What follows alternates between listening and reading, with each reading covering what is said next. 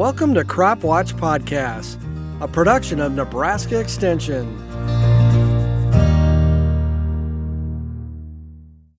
Welcome to the Crop Watch Podcast. I am your host, Melissa Bartles, a cropping systems educator with Nebraska Extension. And today I will be joined by Dr. Tamara Jackson-Zims, and we will be talking about southern rust in corn. Thank you for joining me today, Tamara. How are you doing? Thank you. It's great to be here. I'm doing great. How are you? Doing well. And for our new listeners that haven't heard you on our podcast before, can you tell us a little bit about your role in Extension? Certainly. I am an extension plant pathologist, and I have statewide responsibility for diseases of corn, grain sorghum, and more recently, temporarily, for soybean diseases as well. Great. So southern rust has been confirmed here in Nebraska. I'm sure a lot of our listeners will be eager to hear what you have to say about this particular disease that hits us usually about this time of year. Yes, it may be just a handful of days earlier than we reported it last year, but this is about the right time. And so there's some critical things to keep in mind here. And, we've just found a trace amount right now. And it's not unusual to find just a leaf here and there as people stumble across it while they're scouting fields and whatnot. And so the other thing too is that we can find southern rust spores on other leaves too. And so that's just a reminder that we've got inoculum, fungal spores being blown up from Kansas and other southern states. And that if the weather is appropriate or the conditions with the high relative humidity, the right temperatures, we will see some infection and disease development. And so I suspect as more people start looking, and that's what we recommend, right? We hope people will get out and especially scout those fields that are at higher risk in the southern counties of Nebraska, especially if they're irrigated. The ones that are at highest risk would be if you had some really late planted fields or if for some reason you had to replant. Younger plant tissue tends to be more susceptible, but also has a longer time period for maturation. And so if you develop rust in those fields, we definitely want to watch that and know when that happens. That scenario might mean later on a fungicide application might be needed. And so a few things to keep in mind as you're looking for southern rust. This fungus is one that does not overwinter, so that's why it blows in every year. And you may see rust development anywhere in the canopy, but right now, I think you're more likely to find it in the mid to lower canopy where the humidity is higher. But if you've got high humidity, a weather period where you've got a lot of really muggy weather, it can be anywhere on any leaf. So you got to look up and down. And what you're looking for are little clusters of orange to tan pustules or spores being produced. And those are usually for southern rust produced mainly on the upper leaf surface. Close to the midrib and later in the season, you might see a few pop through to the bottom. They're small compared to those of common rust. And the color's a little bit different, but I don't think people should get hung up on the color difference. The location of the pustules, their size is probably a little more reliable. And again, if you have any doubts at all, please send us a sample to someone in Nebraska Extension or the Plant and Pest Diagnostic Clinic. We can tell under the microscope almost instantly which disease is out there. And if you're unsure before you make a decision on an application, let us help. And there's several folks that have the capability with microscopes to look at that.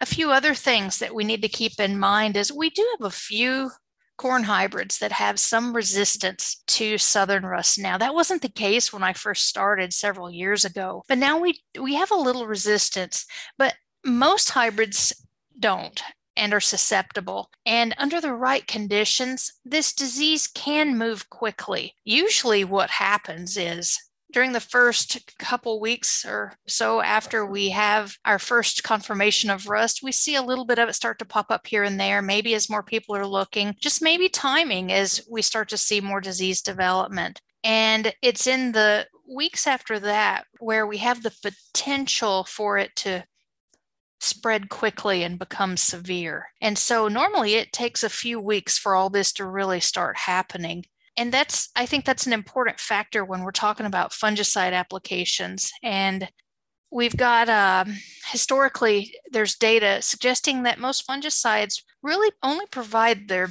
best top protection for about 21 days. And so that means application timing might be important here, and that sometimes applications made too early, if rust really doesn't develop for several weeks, most of that protection may be gone before you really need it the most. But I understand other people are spraying for other reasons, and sometimes improvements in standability. And it seems like we get our best standability when we apply about VT to R1, which is about now for a lot of folks. And I know it's a hard decision. A second thing I think I want to mention too is that if you are thinking about a fungicide application, especially if you've started to see spread in your field, it's susceptible, maybe you're irrigating at high risk. There's a number of products that, of course, are available to us now. And we do have ratings on how well those products work against southern rust and other diseases. And those are published in a couple of places that you can access them. So the first place is a publication from Nebraska Extension. We call it EC 130. It's affectionately called the Weed Guide, the big spiral bound book. The 2021 version is red. And if you got your pesticide license or recertification recently, you'll have a copy of this on hand. And those books for the last few years, we've got a disease management section, and some of the information in there is about product efficacy, and it'll give you ratings in a table. And those ratings come from disease fungicide trials that were from not just Nebraska, but our colleagues all across the country, where we put them together. We look at the results. And so that's and there's an explanation there where the data come from. If you don't have a copy of that book, you can, of course, purchase it through the UNL Marketplace or maybe from your local extension office. But there's also a copy of a publication summarizing this same table from the Crop Protection Network. And so if you Google that and look for corn fungicide efficacy ratings, you'll find it there for free. Yes, very good resources to keep on hand, and some tough decisions out there. It's just hard to know what works for you. There's just not a good blanket answer. So what kind of yield loss can we expect from this southern rust disease? That's tricky because it's hard for us to predict how severe this will become. And all of that depends on how favorable the weather conditions are, or susceptibility of the hybrids in the field. And it could be on a case-by-case or field-by-field basis. Under the worst-case scenarios where we've had severe epidemics, there have been yield losses measured at up to 45%. So terrible yield loss. Of course, that's going to be pretty unusual and very, very severe. I think it's much more likely it's less. There are some years where we probably don't have any yield loss to southern rust, where it moves into the state and kind of fizzles out because it's either too cool or too dry or some other reason. And so you just don't know until we get into it. More likely we'll see some areas of the state more heavily affected than others. And it's just a matter of where you're at. And especially some of those in the south central part of the state and southeast, we've more consistently seen that. So as we look at the next couple weeks, I know temperature is going to play a factor in this disease. What type of environment or field conditions, I guess, does this particular pathogen like? Well, that's a good question. And like most of the fungi that we talk about, fungal diseases, fungi need moisture. And some of them can use just high humidity, and that's enough. Others need free moisture or wetness on the leaf surface. Well, this is one of those pathogens that just needs high relative humidity, and that's enough for these spores to germinate and infect and cause disease. And the other part about this that we should keep in mind is we often provide the moisture that's needed and create humidity in the canopy with our irrigation. And on top of that, if you walk outside and it's muggy, it's uncomfortable for you, the dew point is high relative humidity, it's probably even more so inside that corn canopy. And so if there's dew, your shoes are getting wet, or you're walking in the cornfield, you're getting wet, that's plenty for infection. But temperature is also important. The optimal temperature range for the southern rust fungus is about 77 to lower 80s. And, this time of year, we often have high temperatures in the 90s and sometimes 100. And people think that maybe it's too hot, but actually those are some of the conditions where we tend to see more southern rust. And it's not because of the daytime temperatures. It might be nighttime temperatures, or that we're in that optimal range for a longer period of time as the temperatures increase and decrease throughout the day. And so just keep some of those things in mind. And cloudy days, things like that are going to play a role in that. And so it'll help you decide, and the weather forecast itself will help you kind of gauge what the risk is moving forward.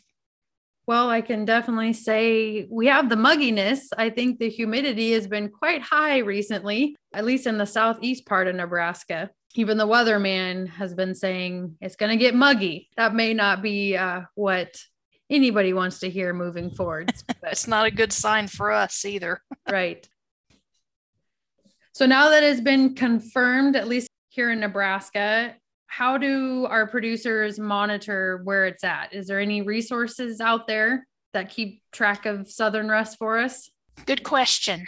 So there is a website where we update and color counties according to where we've received samples from that have tested positive for southern rust, or even ones that are suspicious, and we're trying to get them to the lab to have them tested. And probably the easiest way to find it is if you just type into Google or another search engine, southern corn rust and IPM pipe, PIPE, you are going to find that. And that's probably the easiest way to open that map up. And so what you'll find when you open it up is you'll see a smattering of counties, some colored in red or yellow.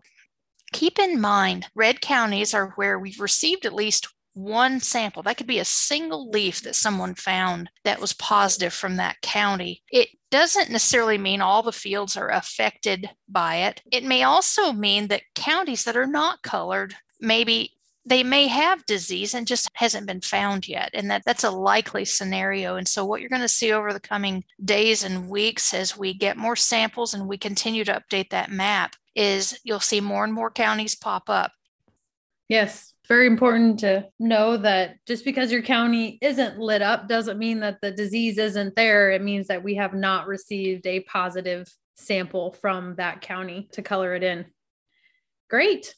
What's going to happen too is if we have significant disease development, spores are going to continue to move. And so those will move around this part of the state and further north as well. And hopefully we don't see southern rust too much further north. That was a surprise for a lot of folks last year in that part of the state and required some fungicides up there in some of the worst hit fields. And so check out that website. You can also find a link to that on your Crop Watch website now. This is a hot topic right now. And so I thank our editor for adding that right there on the front at the bottom.